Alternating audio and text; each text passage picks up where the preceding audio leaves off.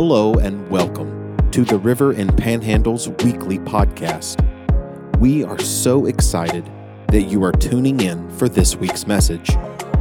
Before we get started, there are a few things that we would love for you to do. Share it, subscribe, and rate the podcast. So the message is about to begin. We hope that you are encouraged and that you always remember, no role is insignificant.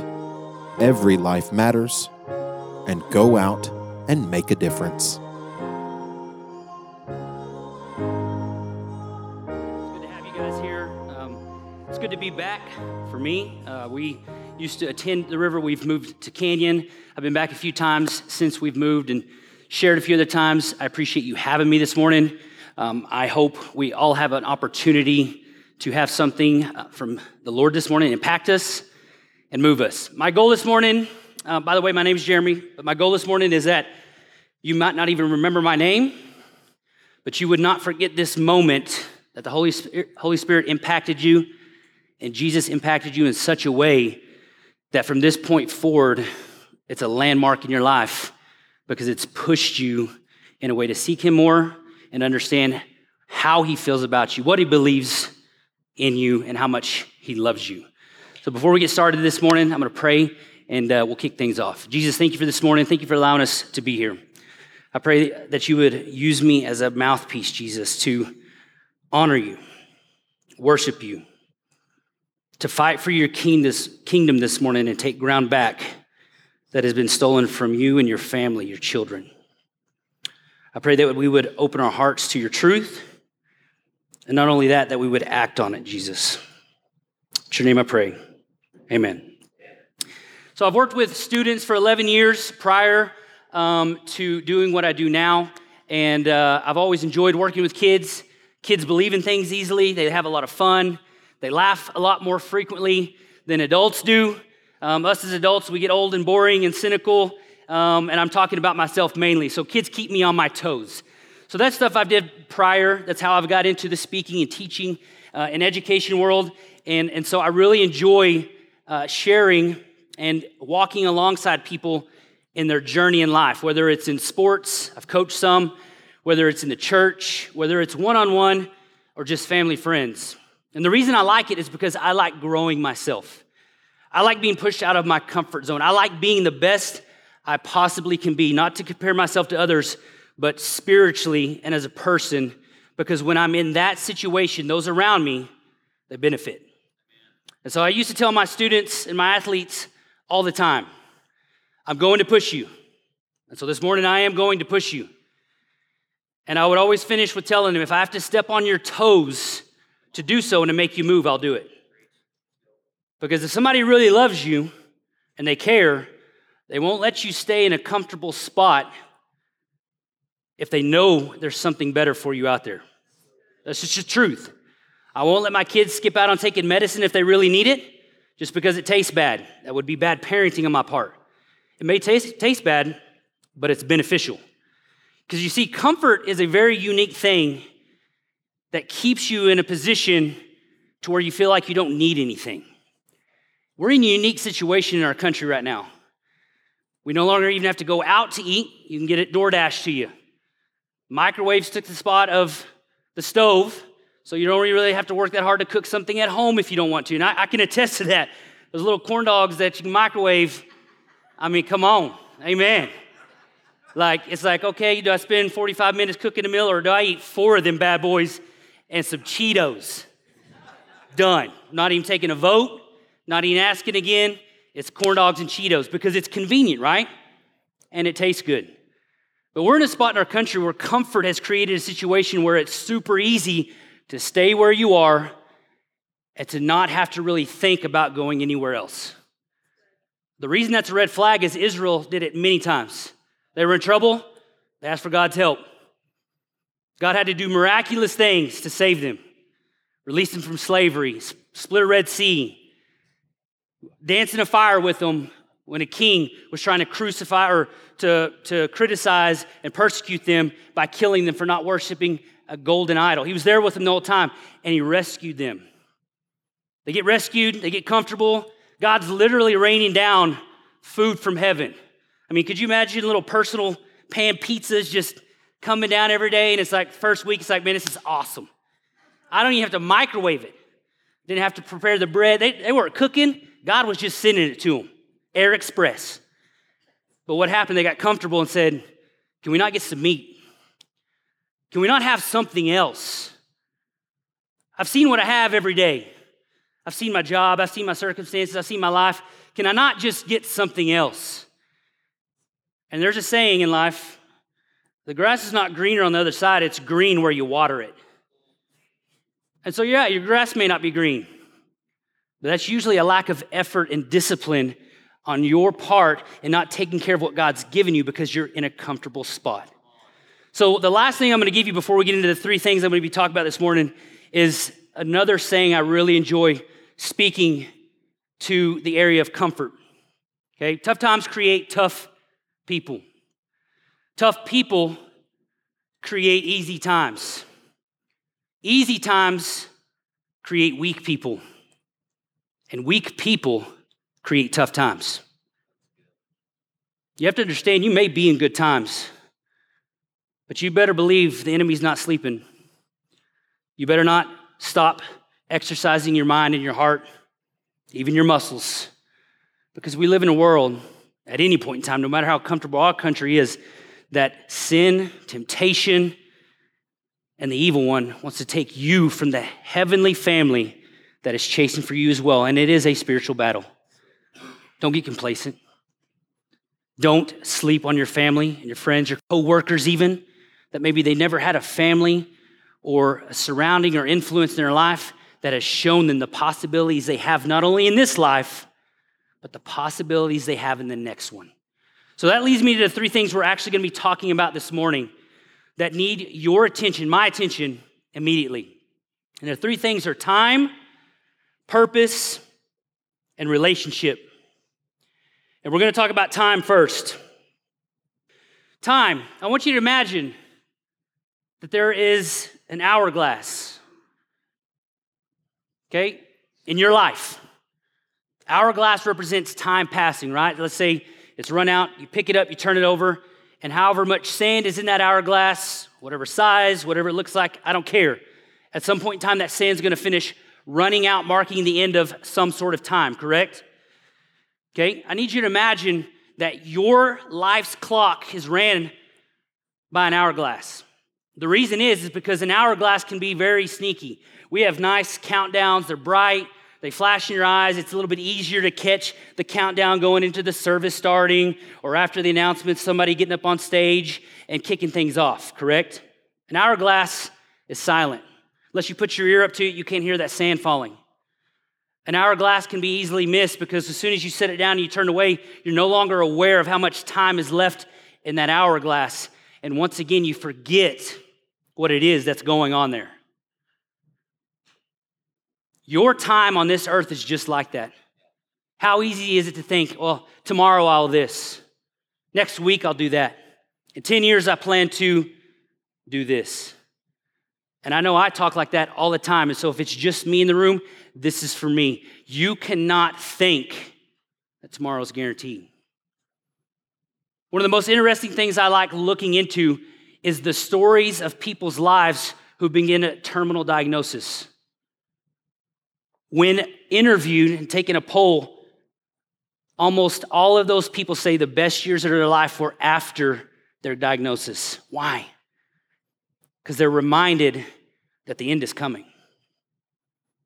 They're just told that, hey, yours is coming a little bit quicker, so whatever you was putting off for the next decade, 20 years, you need to do it now. That's our problem. We say, I'll do it later. I'll do it next week. You know, I know I really want to take care of this, and I got some issues to manage or address, but I'll do it next month. When it comes around to next school year, we'll implement this or that with the kids. You know, I know something was said by their friends to them at school about this, but, you know, I'll just see if they bring it up again, but I won't address it now because it's kind of awkward. I don't know what to say. It's too uncomfortable. And I get that. This is also to me. But you have to understand something. Everybody in here is terminal. There's not a single person that's not going to have an end here on earth. It's not easy to think about. Once again, I'm going to step on your toes this morning. It's not easy to think about what happens after the end.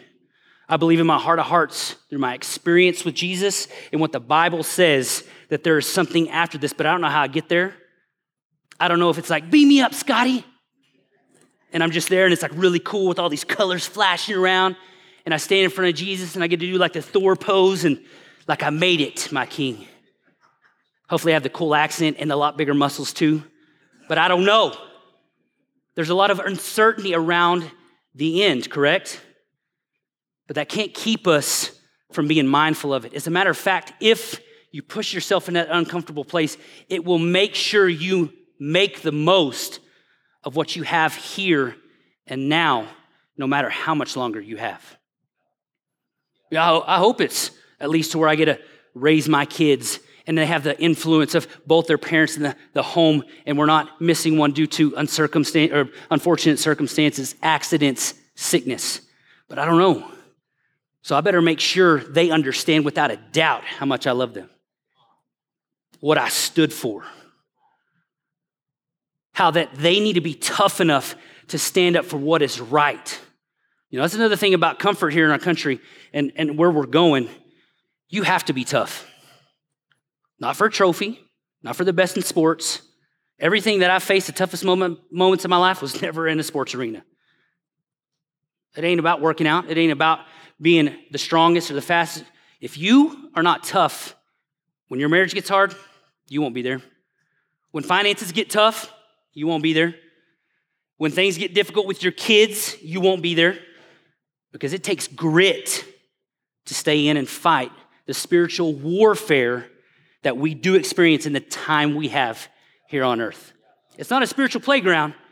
The Bible calls it spiritual warfare. And if you've ever seen a fight scene in a movie, it's not one of these. It's not quiet.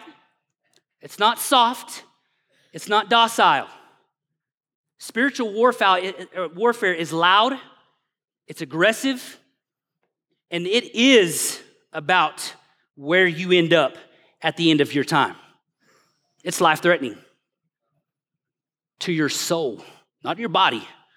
It talks about in the Bible, you'll get a new body. But for your soul, it isn't a balance in this spiritual warfare, and you better have the grit enough to say, I am going to address this. I'm going to face this, and I'm going to pursue what is true and what is right, no matter how hard it gets to do so. Because you never know when you're going to be faced with that circumstance. Kids are easy. You give them easy examples all the time, and I used to ask my students, who in here could do 200 push-ups right now if I asked you? No hands go up.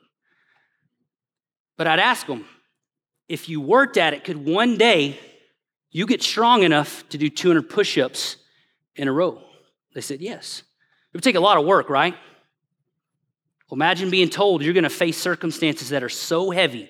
You're being told. The Bible's warned us that it's going to take so much strength mentally, physically, and spiritually to lift that if you don't train before you get up there, are you going to be able to lift it? No. If you don't put in the time to do those push-ups day in and day out, when the time comes and you're asked to do your 200 push-up benchmark, you're not going to be able to do it because you didn't put in the time to do so. Don't let circumstances come up on you that you know are going to be happening. I don't know what they're going to look like exactly. I don't know what you're going to face specifically, but they're going to be heavy at times. The Bible talks about how it rains on the just and the unjust, rich and poor, tall and short, skinny and round. It doesn't matter. It's going to rain. So you better be invested in an umbrella. You better be working on your mental fortitude, your strength, and your discipline.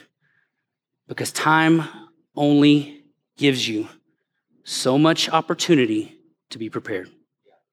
I want you to imagine something. Here's the beginning of the timeline from the beginning of the creation of the world. And I'm standing at the very beginning. The entire universe is created. We're going to talk about a timeline to wrap up our section of time this morning.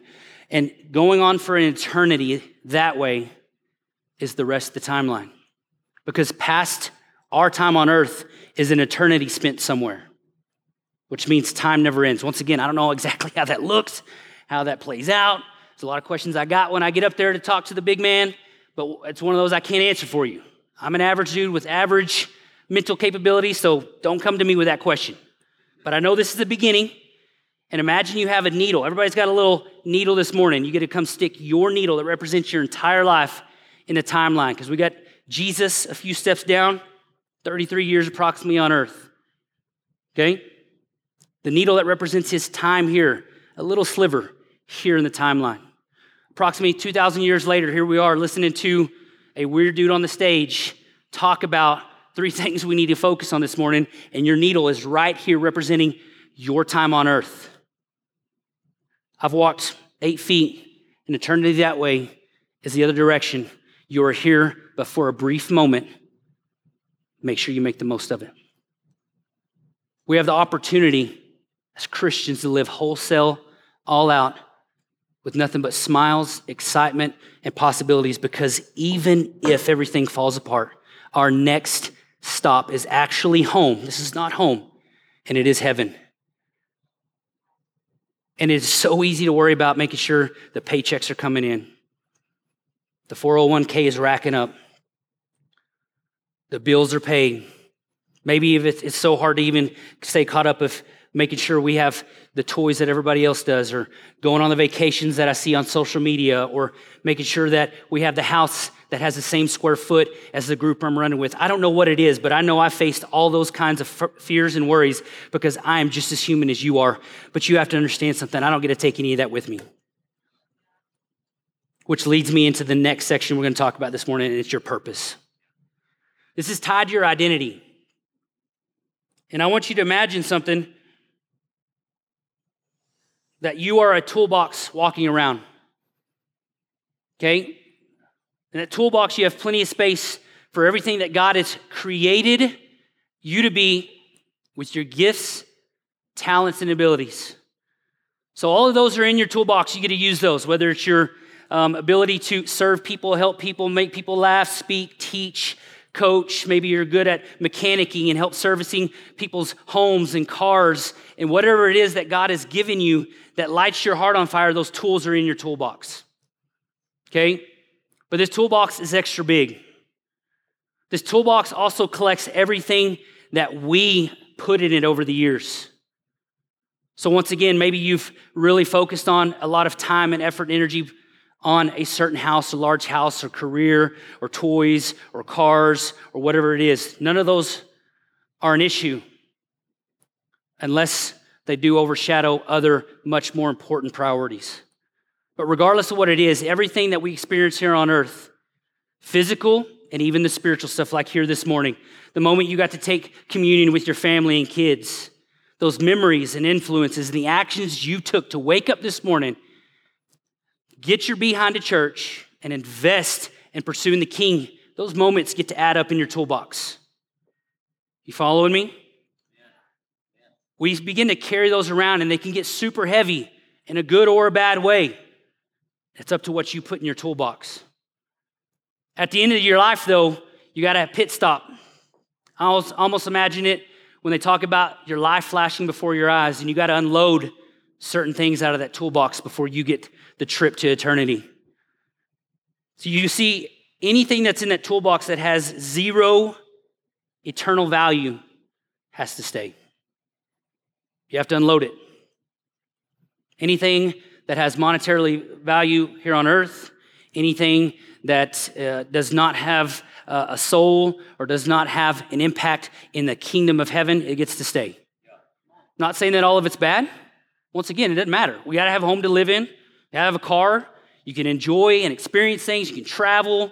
You can live in a van if you want to. That's really popular lately in the world we live in on social media. There's a lot of people saying, you know, hey, man, I wanted to have a nomad lifestyle, so I'm living in a van. And so I just know that if I run out of money, instead of telling people I'm broke, I chose to live in a van. Make it super easy. No, some of those people, they just don't have families, and it makes it really easy for them to journey the world. Whatever's in your toolbox, though, you got to understand, has earthly value or it has kingdom value. You need to make sure now what you're putting in your toolbox has the value that matters, that when you get to the kingdom of heaven, you can say, wow, I made it home. Not only did I make it home, all of these things that got to come with me, that I stood before the king and was held accountable for, you're going to be accountable for both, but the ones I get to keep, I now get to celebrate with those that went before me and those that are coming after me. See, I don't want a bunch of memories right now that I'll only remember and that only make an impact here. I want memories made that we get to laugh about them now, celebrate them, even cry about them, because even some of the best memories in life are some of the toughest things you go through, and you may be on the verge of breaking. But when you get to heaven, you'll say, you remember that time that our face was underwater and we were so low and so struggling, and we had those people rally around us. And we came up and we saw the power of Jesus in our lives. And we're going to be able to celebrate those moments for an eternity. Like a band of brothers, a band of family of saying, we saw the worst. We were in that war. And not only did we not focus on the difficulties or the struggle, we brought other people with us. We weren't just trying to survive, we were the rescue unit. Because it's not about helping somebody else make more money. If you can help save their soul, to no matter what they ever make on this planet, they get to go be in heaven for an eternity, you've given them the best thing they could ever have in their life. It's part of your purpose. Jesus did not create you to make money. You can make money. Don't get me wrong. Listen to me. It's a very particular balance. You can make $1 bazillion. But it's really hard to imagine Jesus walking around after he was born in one of the poorest places in the Middle East. He could have picked any family to be born to, right? I mean, let's be real. And then live in a situation where he just depended on the gracious giving of the people around him to accept him in his home, in their home, give him food, and take care of him. I don't think he was worried about money. He was worried about souls. Jesus gave up his seat in heaven to live a very poor life to come find you. He didn't care what your career looks like. He didn't care if you have $1 bazillion followers on social media. He doesn't care whether you made the A, B, or C team. He doesn't care whether you own or don't own a business. He doesn't care whether you have a large home or it's on wheels. He doesn't care. He cares that you understand who you are, what your purpose is. And he cares that you use that purpose to open the eyes of other people around you to understand they were created for more than this crazy place we call a temporary home. That's what he cares about. And if you can do that while making $1 million, get after it. Because I know if you know Jesus and you care about Jesus, you'll have $1 million to help somebody else with. I understand that. Because Jesus gave everything he had, and you, as a believer, will understand, I now have a mode and a means to impact people, which is a financial system to now spread the kingdom. That's where it gets big. But it has to start with you understanding who you are and your purpose. One of my favorite influences in this area of living a life on fire is Bob Goff. Has anybody read or know Bob Goff by chance? Or raise of hands? Okay, a few, all right, a few. It's hard at times not to think, well, man, I'm trying to do some cool stuff, but that dude Bob Goff, I mean, he's got like this cabin he built up in Canada, and he flies all these cool planes with his sons and his kids, and he builds schools for people. I mean, what am I really doing? I need you to understand something. Jesus created me as Jeremy, not as Bob Goff. And we have to go back to the beginning to realize that Bob Goff shouldn't even have the possibility to be building schools for children. Here's why. In the Garden of Eden, God showed his intent for what he wanted for us. God said, I'm creating a place. This is what it looks like. This is what I want for you and a relationship between us. There was no sickness. It was heaven on earth. No pain. There was no death in the Garden of Eden until we made that choice. And I say we, because I would have eaten it probably before Eve did, and I'd have gotten the dudes in trouble, right? Right now, at least we got the women ate it first, and it's kind of like, hey, they were first, and we can kind of blame it on it. If it was me, I probably would have been the first one there. So we can't blame Adam and Eve. But before they ate the fruit, it was heaven on earth. God displayed his intent, which means past that point, as Adam and Eve had a family and families began to grow and the lineage and heritage got bigger and bigger, there would have been no other families to impact. There would have been no orphans to take care of. There would have been no war-torn countries to build schools in, because every single person would have taken care of their spouses and taken care of their kids, because we were in a situation that in the Garden of Eden, we were living in a way that honored God and honored the people around us immediately. There would have been no lack or need for there to be someone to spread the gospel and to take love and purpose to somebody else. There was no need. That's why God didn't create us. That's not your intent. Before social media, jets, planes, TV, the only world you could really impact was the one around you. When it says take the gospel to the world, when you take it to somebody in a town over and they take it to the next town over and the next town over and the next town over, that's how the gospel got around the world then. Jesus is not putting the pressure on you to change the world.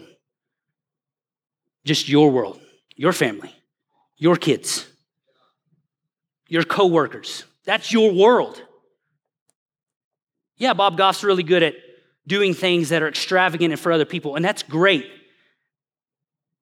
But that's not what is expected of me. And why would I even worry about that if I'm not doing what I need to at home in the first place? Don't watch social media. Don't compare yourself to other people. Don't put expectations on you that once again have no eternal value. Don't make it about praise and accolades and followings and money. Because as soon as you do, you'll miss your purpose once again. And what's sad is if you do chase those things, you'll actually miss, once again, the very people that you need to and are expected to impact in the first place, your family. If your purpose is to go and do something somewhere else, that means your family will go with you. We'll make sure that nobody's left behind in your household. But if you don't, you'll go off and do something that you are chasing on your own, and the people that you are supposed to make sure and you're responsible for first, they will get left behind. Your purpose is important. Ties in your identity, and it's one of those things that you have to understand that it starts right here between you and Jesus, and it immediately begins to bleed just right around you in your circle. Your purpose is important. Make sure you read the definition of what Jesus says your purpose is, not the world's. I promise you, they're completely different. Leads me into my last piece, relationship. Okay, now I want you to imagine, I love the mountains. Let's imagine there's two seats on a nice, beautiful mountaintop with just a beautiful view. Two chairs that you consistently meet with someone regularly, because I love sitting down, having coffee, and chatting with just somebody, right? Okay? But let's say you sit in that chair often and regularly, and you meet with a handful of different people. Okay? But let's say none of those people are ever Jesus. But you find yourself talking about the Bible and God, who you are, talking about even Jesus often. Let's imagine that's the only time you actually ever hear about Jesus is through somebody else, another person, another conversation. Could you imagine somebody knowing about you, but the only way they know anything about you was through everybody else in your town? You never had the chance to actually talk to this individual, share who you are, what your intentions are, where you've been, where you've grown up, anything like that, but they've only talked to other people in your town about who you are. Maybe there was an issue. Maybe somebody's frustrated that you did this or that. Do you think there's a chance they don't have the full story? Would you like the chance to actually meet that person and actually portray who you are 100% and accurately? You would, right? Don't let your relationship with Jesus be completely based on what a guy on a stage tells you, what a Bible app tells you only, what a person in your city tells you only. you better make sure you actually ask Jesus who he is. Or you'll be somebody that gets hurt by another human who claims to be a Christian and says, well, you know what, if that's what Jesus is about, I don't want anything to do with it. There's not a single Christian that's Jesus. You'll see me up here say something, and you might hear about something that I did that was a bonehead move. Don't pin that on Jesus. I'm not him. I'm the reason he had to die. I'm the broken soul that caused him to have to leave heaven and sacrifice himself. I'm the problem. I'm not your source of who Jesus is. He is. You can do your Bible studies. You can go through the Bible app and you can read those things. But if you don't actually have a conversation with him, he wants to be your friend. You're not getting the complete story. The Bible does lay out a blueprint. It is a piece of it. It is a love story to you. But you have to sit in that chair and chat with Jesus and say, how do you feel about this? Jesus, what should I tell my kid and what they're facing at school? How should I handle this in my marriage? Because we keep bumping up against it over and over and over again. Jesus, how do you actually see me? Because I grew up in a certain situation and I felt this way for a lot of years, and I work with some people that feel this way about me, but what do you say about who I am? If you never sit on that chair, whether it's a mountaintop like I like, or maybe you like a beach, or maybe it's your backyard, I don't care what it is. If you never sit in that chair with Jesus and get his side of the story and understand that what he says trumps everything else, you will miss not only what he says about you, you'll get the world's version of your purpose, the definition there, and it will impact your time here on earth in a negative way. All three of these tie together, and depending on how you journey through all three of these in one direction or the other will change your experience. And if you don't start with your relationship and understand your purpose, your time is most likely, 99% of the time, going to be very much filled with stuff that does not get to make the journey home.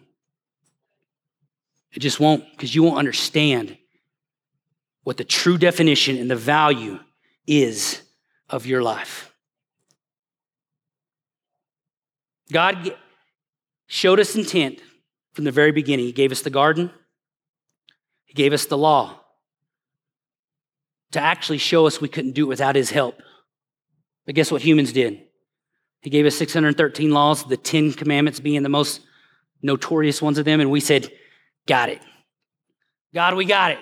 Thanks for giving us the rules. We can keep all of these. Matter of fact, if you got a few more, send them our way. If we got any amendments, just send them on down. Thank you for showing us what it takes to be holy. Covered. We got it. I can imagine God being exasperated at that point, saying, like, I did not send this to you for you to think you could do this. I'm showing you that you have no chance without me. But what the Israelites do, they did it all. And what they do, kept falling and falling and falling, just like I have. And that's why Jesus came. Jesus gave up his seat in heaven. Jesus gave his life. At the center of every act of love is giving. If you need to give comfort, you have to give a hug, a helping hand to help somebody up. If somebody needs understanding, you need to give your ears to listen and to talk with them through a certain situation. If somebody's feeling down, you need to give words of affirmation for them to understand what Jesus says about them. If anybody's in financial struggle, to show love, you give them money to help them in their situation, right? See, love without action doesn't exist.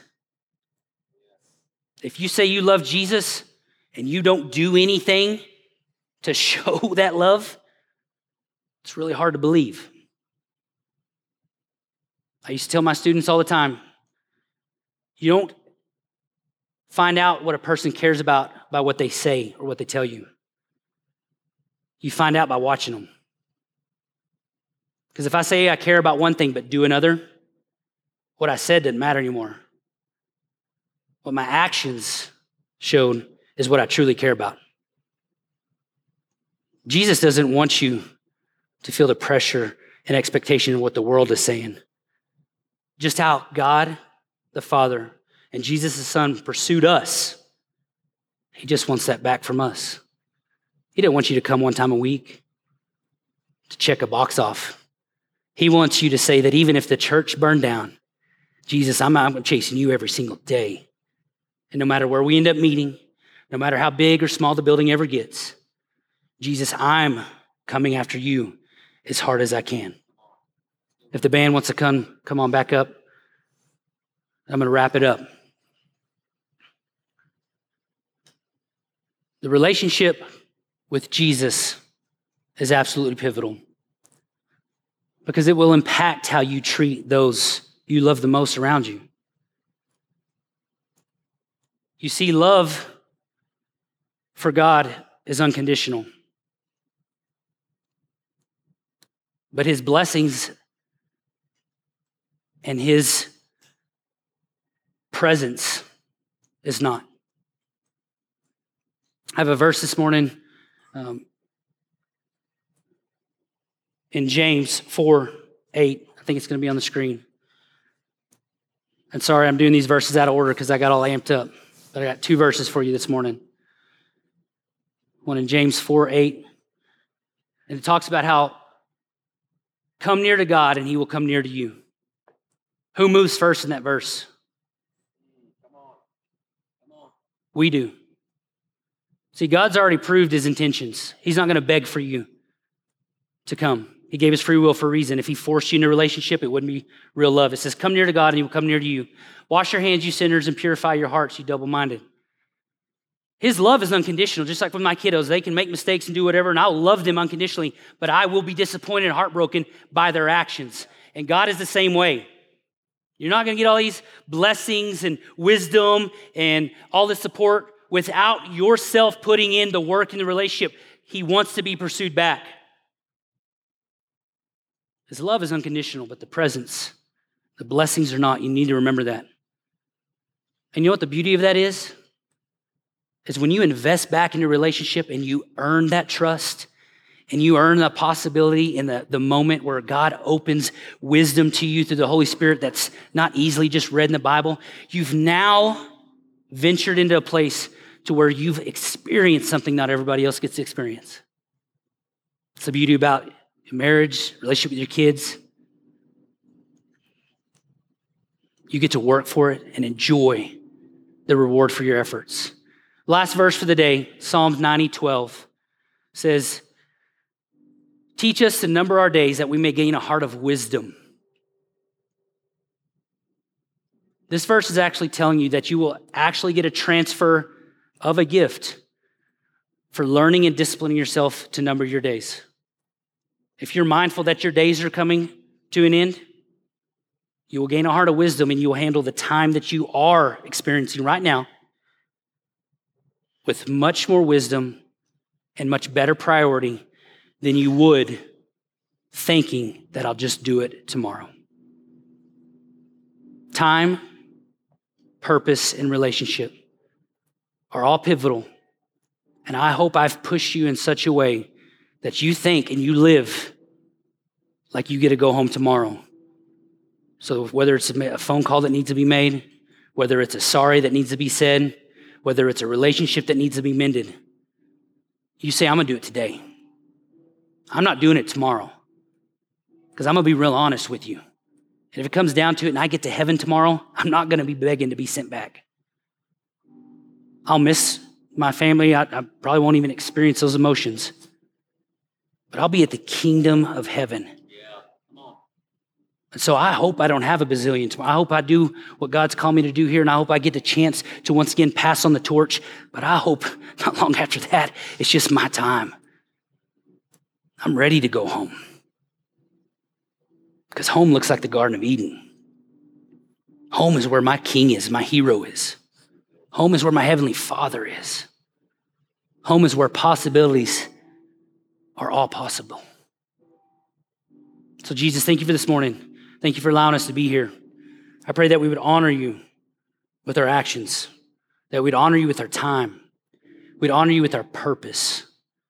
And Jesus, that we would pursue you, spend quality time with you, and that we would have your definition your identity stamped on our hearts, our minds, our tongues, and our ears, so that everything we do reflects your goodness and not what the world has told us we are. In your name I pray. And that's this week's message. We hope that you are encouraged and inspired. If you would like to join our online campus and experience the service as it happens live, go follow us on Facebook or YouTube by searching The River in Panhandle, Texas. Have an amazing and blessed week.